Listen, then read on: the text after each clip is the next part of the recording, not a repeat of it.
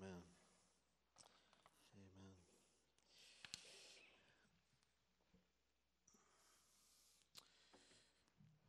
Do you have that? Do you have that victory we just sang about? You are unconvincing.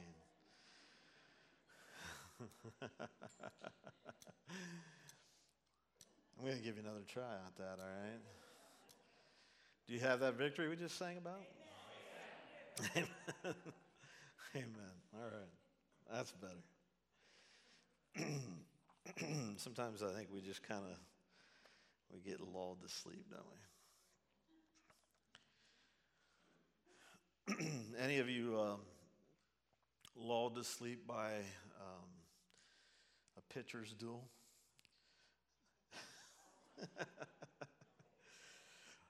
Did anybody watch all 15 innings of that game yesterday? Anybody? I just want to see who's fanatical. All right. That's 5 hours, I think it was, something like that. Wow. Go Guardians, all right. That's good. Moving on. The battle. That was a pitcher's battle yesterday, right? And we talk about battles sometimes, and I'm not sure that all battles are created equal. Right? Yeah. The message today is entitled, "What Hinders Prayer?" And this is the last week that the message is going to focus on prayer. But we need to figure out what hinders prayer, because prayer is really essential to our faith. It's really essential to our walk with the Lord. It's very essential to us being a disciple.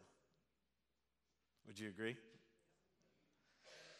And so it's really important for us to figure out what it is that hinders prayer, because there's a lot of things that hinder prayer.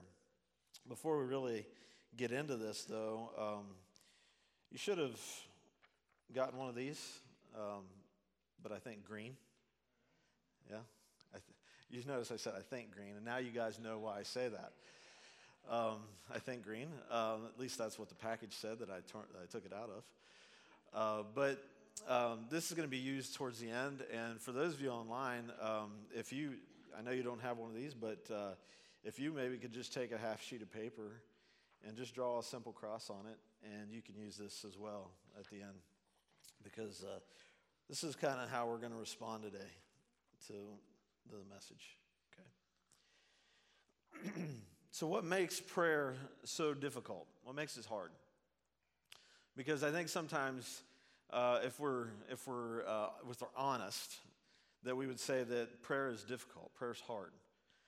And I believe that there's one thing that makes it hard. It is the fact that we feel that we must be in a certain frame of mind to go to the Lord in prayer. And I think that's true. I think that's true, that we need to be in a certain frame of mind when we go to the Lord in prayer. And a setting like this helps, right?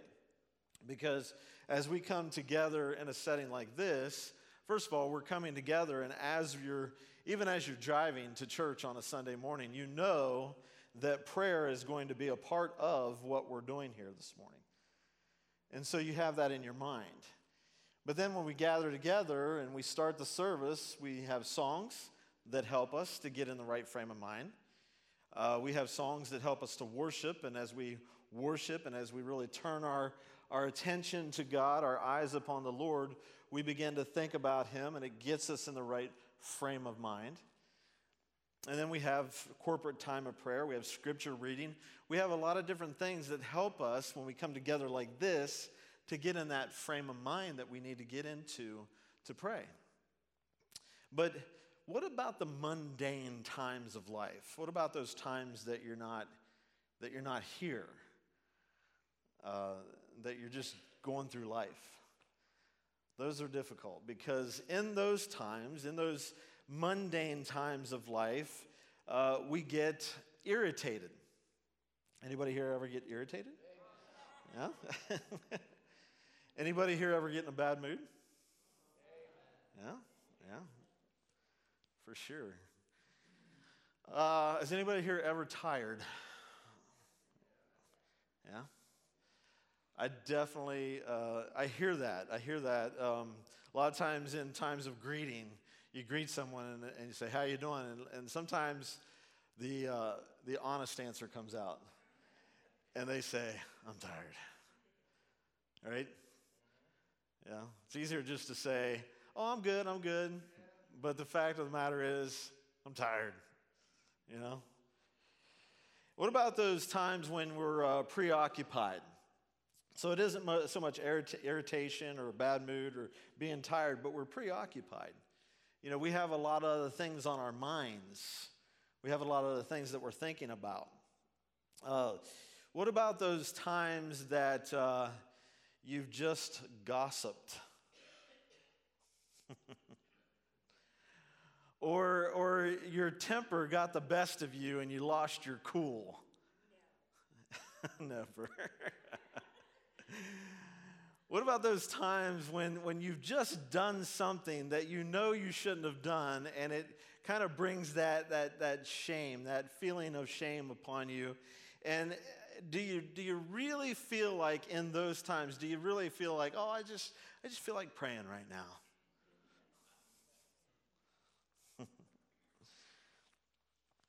Prayer involves coming before a holy and righteous God who knows your every move and knows what you've been up to and what you've said and what you've thought and all of those things. And because of that, because you know that you're coming before a God that knows all of that, then sometimes the approach to God feels awkward. Would you agree? It's also hard. Prayer is also hard because the devil, the enemy of your soul, does not want you to pray. Does everybody believe that the devil's real? Yeah. Some people believe he's just a made-up being. I believe that he's real. The Bible tells us that he's real. Jesus talks about the enemy of our soul, right? And I really believe that the enemy of our soul does not want us to pray. I believe that the devil does not like it when we pray. I believe that, and I feel like this is true. You may or may not agree with me. I believe that he's afraid when God's people pray. And I want to tell you this morning that the devil isn't as afraid of you coming to church. And I believe coming to church is important. I believe that us gathering together is important. It's something that the scriptures tell us that we should do and that we should not forsake. So it is important to gather together. But I don't believe the devil is near as afraid of us gathering together as he is when we come together and we actually will link arms with another individual and get down on our knees with another individual and pray together. Boy, I think that's what really freaks him out. Can we say that? The devil gets freaked out. And so the enemy of your soul battles you not to pray. He fills your heart with doubt. He discourages you. He makes you feel like you have failed because he knows that if he can make you feel like a failure, that you most likely will avoid prayer. But here's the other thing. The devil loves it when you help him.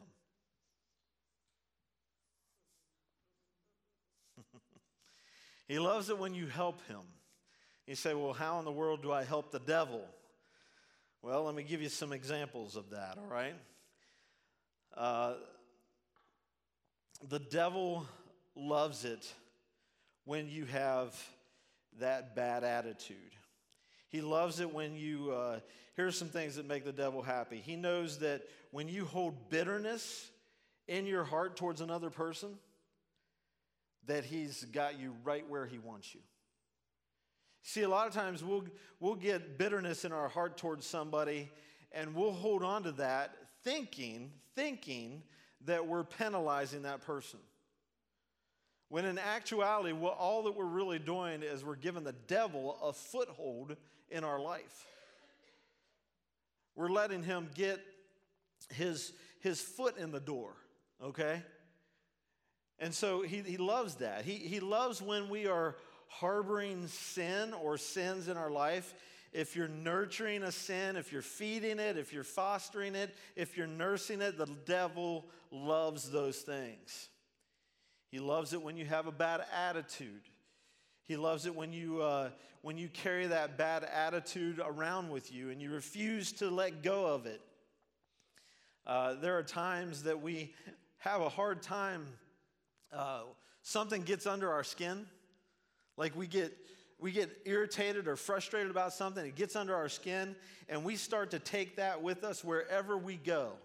And it causes an attitude in us that won't permit the Spirit of God to really have his way with us. Because we've got this bad attitude that we're harboring and holding on to. These things make the devil happy. Because he knows, the devil knows better than we know that if these things are going on in our life, our prayer life is hindered. Our prayer life is hindered, and even our closeness to God is hindered, and it may even cause us to completely disconnect with God. I have a scripture that I want to start out with. It's from Hebrews chapter 12. And Hebrews chapter 12, 1 through 3. We've read this actually, I think just a couple weeks ago, but we're going to read this again and see what it has to say for us. Will you stand with me? I love this scripture. This scripture is like, to me, this scripture is like, it's a halftime speech. It's a when the team gets together and they put their hands in, the team captain says some things to get the team routed up and ready to go, ready to like go fight and go win, right? Yeah, I feel like this is one of those scriptures for us. So let's read this together. It says, "Therefore, since we also have such a large cloud of witnesses surrounding us, let us lay aside every hindrance and the sin that so easily ensnares us. Let us run with endurance the race that lies before us, keeping our eyes on Jesus, the source and perfecter of our faith. For the joy that lay before him, he endured the cross, despising the shame, and sat down at the right hand of the throne of God. For consider him who endured such hostility from sinners against himself, so that you won't grow weary and give up." Amen? Amen. You may be seated. So it tells us to lay aside every hindrance and sin. What does sin hinder us from? I'll give you some things. Sin hinders us from a faith in Jesus. Sin hinders us from keeping our eyes on Jesus. Sin hinders us from having that close walk with Jesus, from having the communion with Jesus that we were created to have. Sin ensnares us. It traps us. It grabs a hold of us. It keeps us from talking to God. And when we think about that, we think about how sin actually, when it's in our life, when it's something that we're holding on to or we just refuse to let go, it is something that hinders prayer. And we see this is true from the very beginning of time. If you go clear back into Genesis, okay? So we're going from Hebrews clear back into Genesis, all right? And so you go back into Genesis, those first 3 chapters of Genesis, and you just read those first 3 chapters of Genesis. And what you're going to find is that Adam and Eve, they decided that what God told them wasn't true. They're going to do what they want to do. They were going to handle things they wanted to do, and they were going to do it their way. That's what sin is. That's basically what sin is. And so we know they sinned. They took of the fruit of the tree that they weren't supposed to take of. And as they did that, they became knowledgeable and understanding of the sin in their life. Now, when that happened, the scripture tells us that God came walking in the garden. And I love the fact that in those times, it must have been that before Adam and Eve sinned, that God just would come along in the garden with them and just walk along with them in their presence.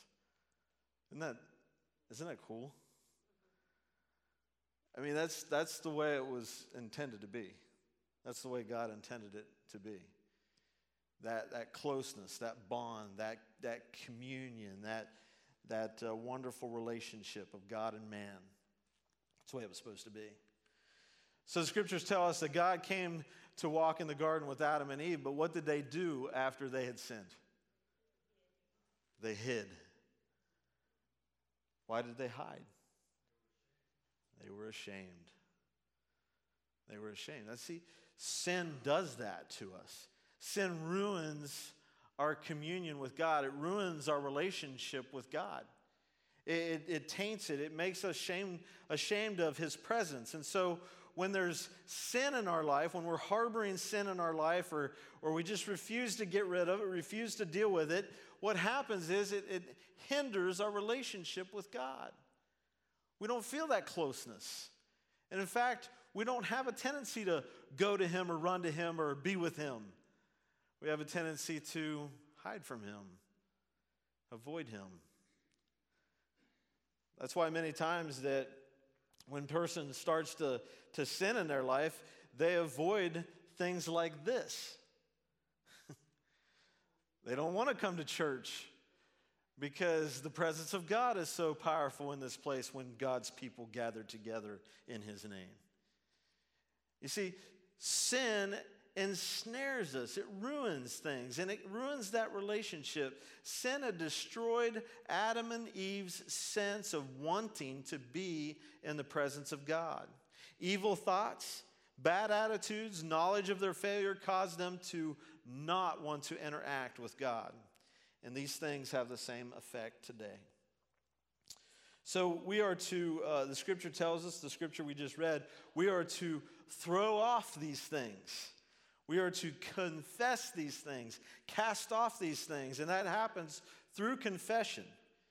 Come before God with a repentant heart, bringing your sin to Him, and confess and allow Him to get rid of it and to cleanse you from the stain of sin. That's the reason Jesus came, so that we could be cleansed of the sin that's in our life.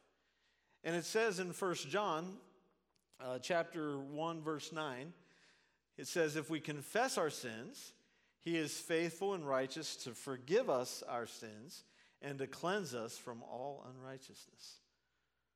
Isn't that a great promise? It's a great promise, isn't it? Now, I want to take you to an example of this. His name is David, and he's in the Old Testament. And I want to take you to Psalm 51, okay?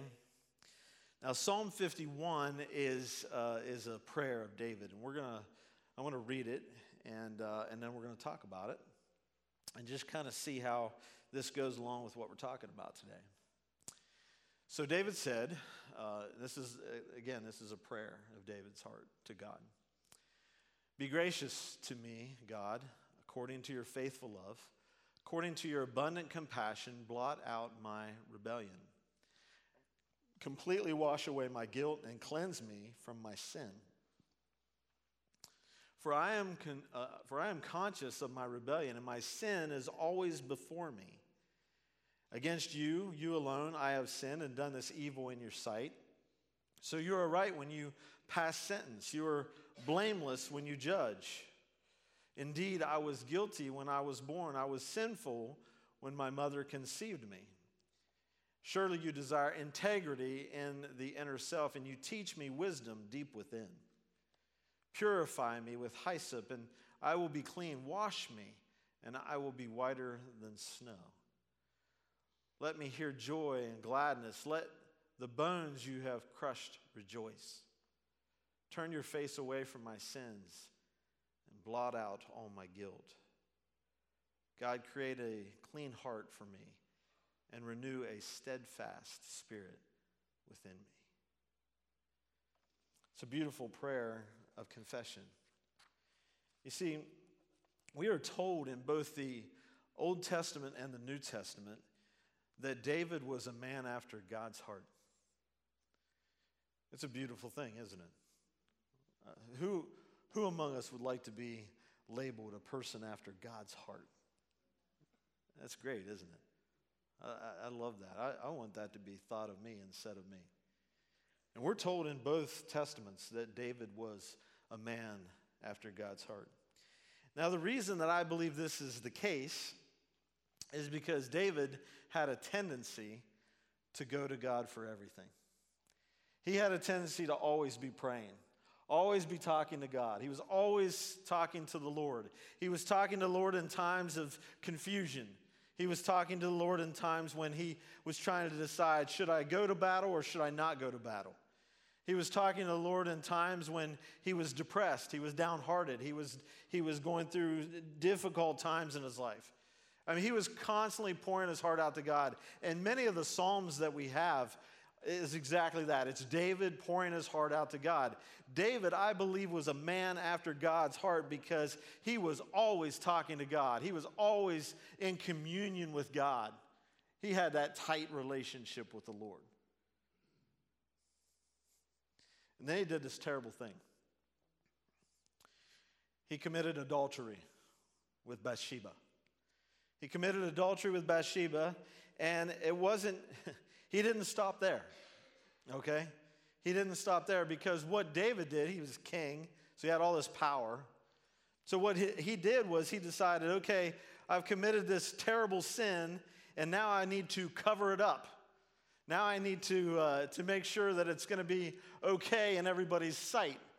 And so what he decided to do is, I'm going to take her husband, who's in the army, and I'm going to put him on the front lines of the army, and as they go out to battle, I'll have the rest of the group pull back and leave him out there exposed so that he'll be killed. Okay? This is like stuff that you see in a movie, right? I mean, this is crazy stuff. That's what David did, though. That's exactly what David did. So David was responsible for adultery and responsible for the death of Uriah, Bathsheba's husband. And so this is a time in David's life that he was spiritually dry. He was spiritually dry in this moment in time of his life. Now, the reason for that is because he knew that he had done all these terrible things. He knew that he had sin in his life. And as David had this sin in his life, he thought, I can't talk to God. I can't approach God. I can't come to God like I normally do. And there's kind of evidence of this, and I didn't really plan on this, but Psalm 32, David's talking about this. I'm sorry, it's not on the screen. Psalm 32, David is talking about this. And this is what he says. I just want to read some of this for you. He's talking about this time in his life and this whole, what was happening. He says, how joyful is the one whose transgression is forgiven, whose sin is covered. How joyful is a person whom the Lord does not charge with iniquity and whose spirit is no deceit. When I kept silent, my bones became brittle from my groaning all day long. For day and night your hand was heavy on me. My strength was drained as in the summer's heat. Okay, so that's what he's talking about, that time that he knew that he had sinned. He knew that he had done wrong. He knew that he had done this horrible thing. And he had this sin in his life. And he felt this dryness that he described as just making his bones brittle. I mean, it's very very graphic analogy, illustration, but he's saying, listen, in those times that I was away from God, it was like I was spiritually just drying up, becoming a prune. And then he tells us about how he turned the corner in verse 5. Then I acknowledged my sin to you and did not conceal my iniquity. I said, I will confess my transgression to the Lord, and you forgave the guilt of my sin. Therefore, let everyone who is faithful pray to you immediately. When great floodwaters come, they will not reach him. So what's David saying? He's basically saying, listen, when I did this terrible thing, when I sinned and I knew I'd sinned and it kept me away from God and it kept my spirit dry, it kept my soul dried up, I was a mess. I had this spiritually dry time. I wasn't a man after God's heart at that moment in time. But when I prayed, when I came to the Lord in confession, the Lord met me there. He redeemed me. He saved me. He forgave me. And then he gives this great advice in the last verse I just read. So those who have sinned, turn to the Lord immediately. I love it. Turn to the Lord immediately. There's no reason to go through that dryness. There's no reason to go through a time when you're just spiritually dry and you're avoiding God. Don't avoid God. Turn to him immediately. Turn to him immediately and you'll receive his forgiveness. This is what David does. And so David reacts the right way eventually. He reacts the right way. He approaches God in prayer with a repentant heart, leading the way. Listen, prayer is a battleground. It is a battleground. And can we just agree that just normal life makes it hard enough? Right? Just normal life makes it hard enough. But when there's something that enters into our life that we know God doesn't want, boy, that makes it even tougher. But what's so great about God is that you can just turn to him.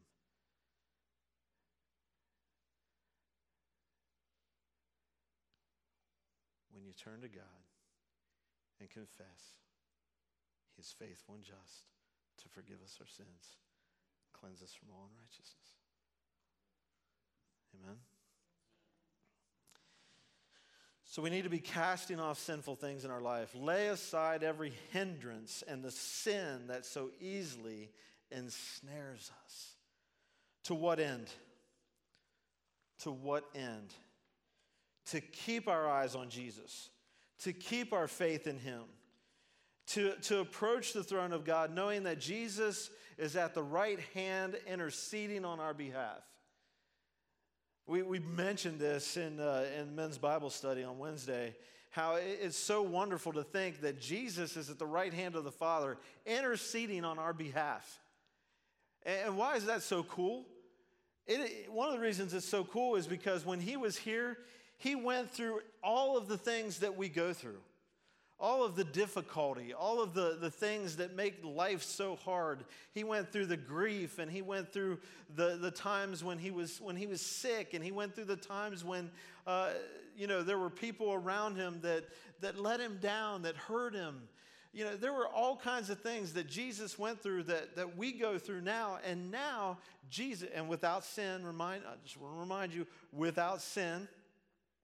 And now Jesus is at the right hand of the Father, and as we're praying, he is interceding on our behalf. And so you're praying, Father, help me with this problem. It's so difficult. I'm so downhearted. This is such a difficult time in my life. And Jesus at the right hand of the Father saying, I know what they feel like. Help them, Father. Isn't that terrific?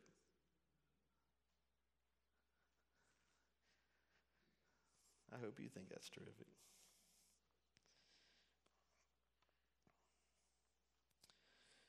So this is the approach to God.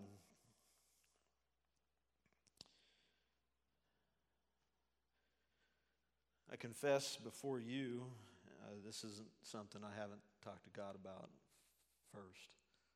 Okay? God and I have already talked about this. But I confess to you that there are times in my prayer life that I have to start with confessing a bad attitude. Okay? There are times that I have to confess to God that my motives aren't pure. There are times that I have to go to God and I have to confess to God that He has shown me, maybe I'm reading in His Word or whatever, and He has shown me that there's hypocrisy in my life. And I have to go to Him and I have to confess that to Him. Say, Lord, forgive me for that. Help me not to be a hypocrite. I know, God, I know how you feel about hypocrites. I don't want to be one of those. There are times that I have to go to the Lord in prayer, and as I'm going to the Lord in prayer, I have to start out with, God, calm my spirit. Because my soul just feels like this. You know? And that's the right move. That's the right move, because the alternative is to hide from Him. The alternative is to avoid Him. And that's the last thing He wants from us. He wants us to approach Him. As awkward as it may be, He wants us to approach Him. And if it's sin, approach Him with confession. If it's something that's been revealed to us by Him that's not right in our life, approach Him with confession. If it's just a life that's just been so crazy and so hectic that it's hard to pray because we feel just so chaotic, approach Him with just saying, God, calm my spirit. And then just silently listen for a while.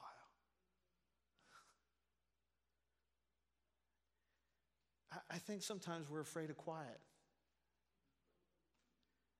Right?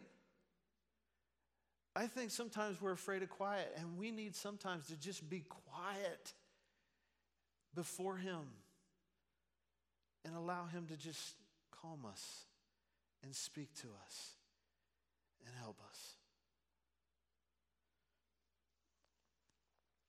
You know, we've talked about, prayer as a battleground, and there are times that when I pray,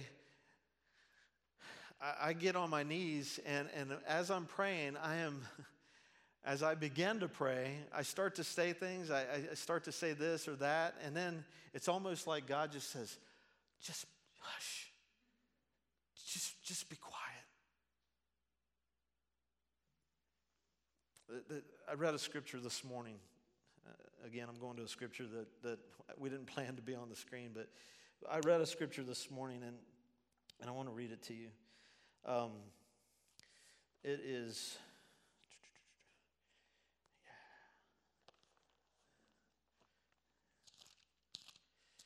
Ecclesiastes 5:2. Ecclesiastes 5:2. Listen to this. I read this morning, and I had no idea. I wasn't like directed to this by any kind of like searching, or I wasn't trying to find a scripture like this. I read this morning because in my devotion, it just directed me to this, okay? It says, do not be hasty to speak, and do not be impulsive to make a speech before God. God is in heaven, you are on earth, so let your words be few.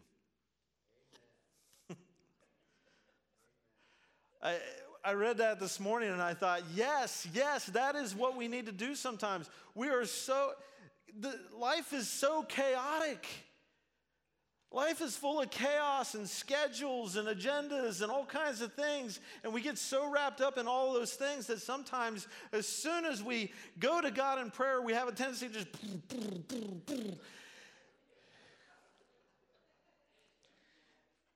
And God's saying, shh, just hush and listen. Right?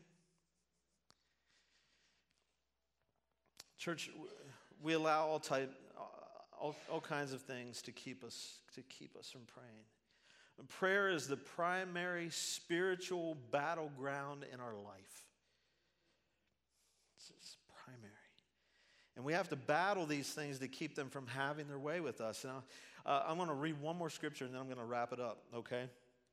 Now, this scripture came to me as I was preparing this message, and it's a scripture I'm very familiar with, and it's a scripture that I've read many times, but it's a scripture that as soon as I read it, and I have no idea what you women are studying on Tuesday nights, okay?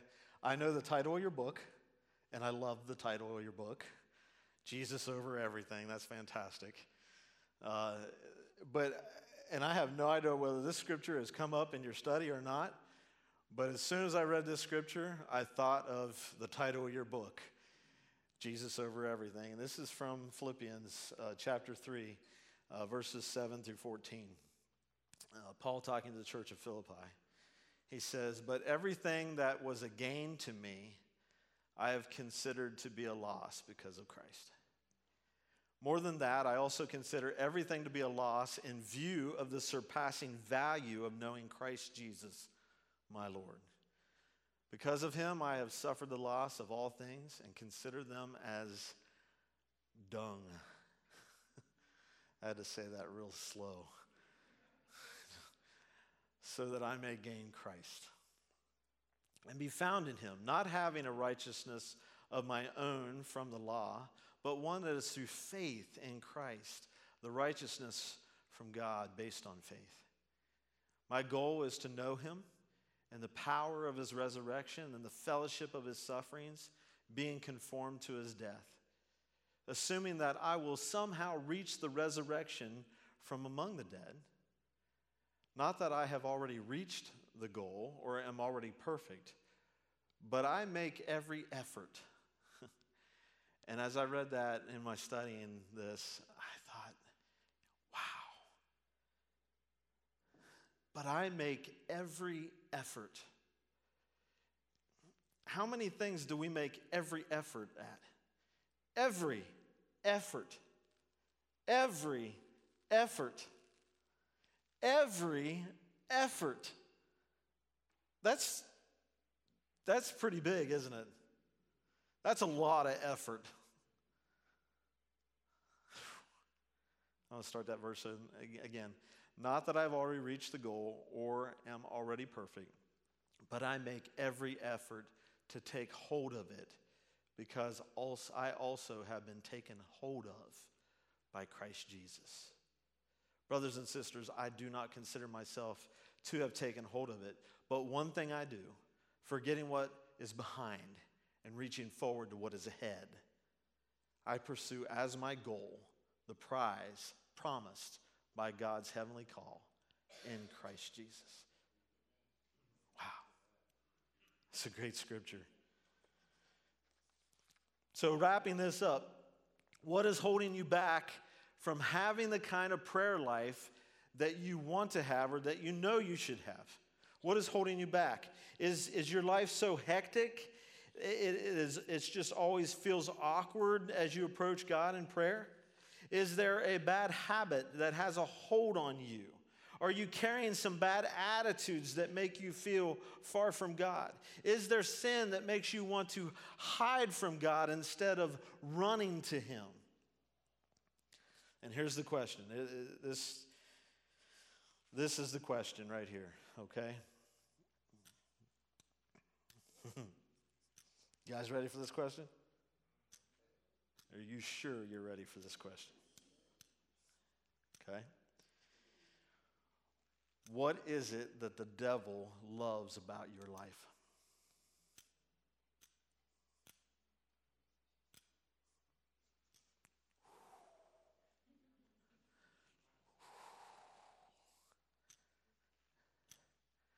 And I'm telling you, if there's something holding you from that time with God, that communion with God, that prayer time with the Lord, if there's something that's holding you from that, the devil loves that about your life.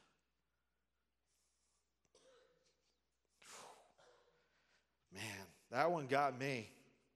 I don't know if it got you, it got me. You see, the devil knows as long as you have that, whatever it is, whatever came to your mind when I asked that question, the devil knows that as long as you have that going on, you'll never really feel close to God. You'll never really have communion with Him the way that you should, and your prayer life is going to be hindered. So today, for the sake of your prayer life, for the sake of your life in Christ, it's time to lay it aside. Lay it aside. Lay it aside. Lay aside every snare that hinders you. Amen? Give it to Jesus. Nail it to the cross. Okay? Here it is. I didn't draw it. I copied and pasted it.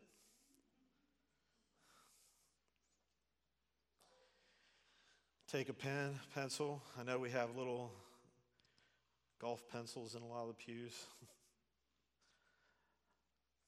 Take a pen or pencil. Write on this what is hindering you. I dare say, write on here what the devil loves about your life. And the worship team is going to come and sing a song. And as they sing that song, we have an altar here. We have an altar here.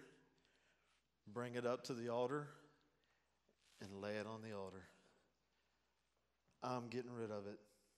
I'm not going to let it hinder me anymore. Lay aside the snare that so easily entangles us. Let me pray for you.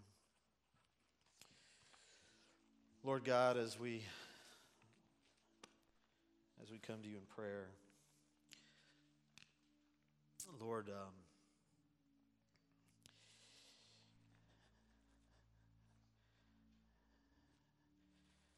I get a preview of the message every week as you lay it on my heart. Lord, you know what I've already written on my cross and given to you. I pray that each one that's here today will take that serious. They'll be able to write something down that they know keeps them from praying the way that they should pray. They know it's maybe caused them to not have the relationship with you that they should have. And Lord, they will boldly write that down, bring it to the altar, and sacrifice that to you, give it to you. No more hindrance, no more snare. That they'll give that to you in confidence, knowing, God, that you will take that and you will help them to be rid of that in their life. Lord, the invitation is always there from you. It's always real. You're always ready and willing for us to turn to you in prayer. There may be somebody today that they've been avoiding times of prayer with you because of some sin. Lord, they will not do that any longer. They will come to you confessing that sin, knowing that you're faithful and just to forgive them that sin and cleanse them from all unrighteousness. Lord, there may be somebody that's just, their life has just been nothing but chaos. And in the chaos, they have forgotten to turn to you the way they should. Lord, you're ready and willing for them to write that chaos down, lay it at your feet, and know that they're going to put that chaos behind them to spend time with you. Lord, whatever it is, I couldn't begin to know what everybody's deal is, but you do. Holy Spirit, speak. And may people respond in such a way that they'll leave here today knowing that they have truly given something over to you, so that their life of prayer will be stronger and greater and better from here on out. Thank you, Jesus. Thank you for your message. Thank you for how you deal with us and how you speak to us, how you draw us. You're so kind. You're so gentle. You're so gracious. You're so merciful. We love you so much. In Jesus' name.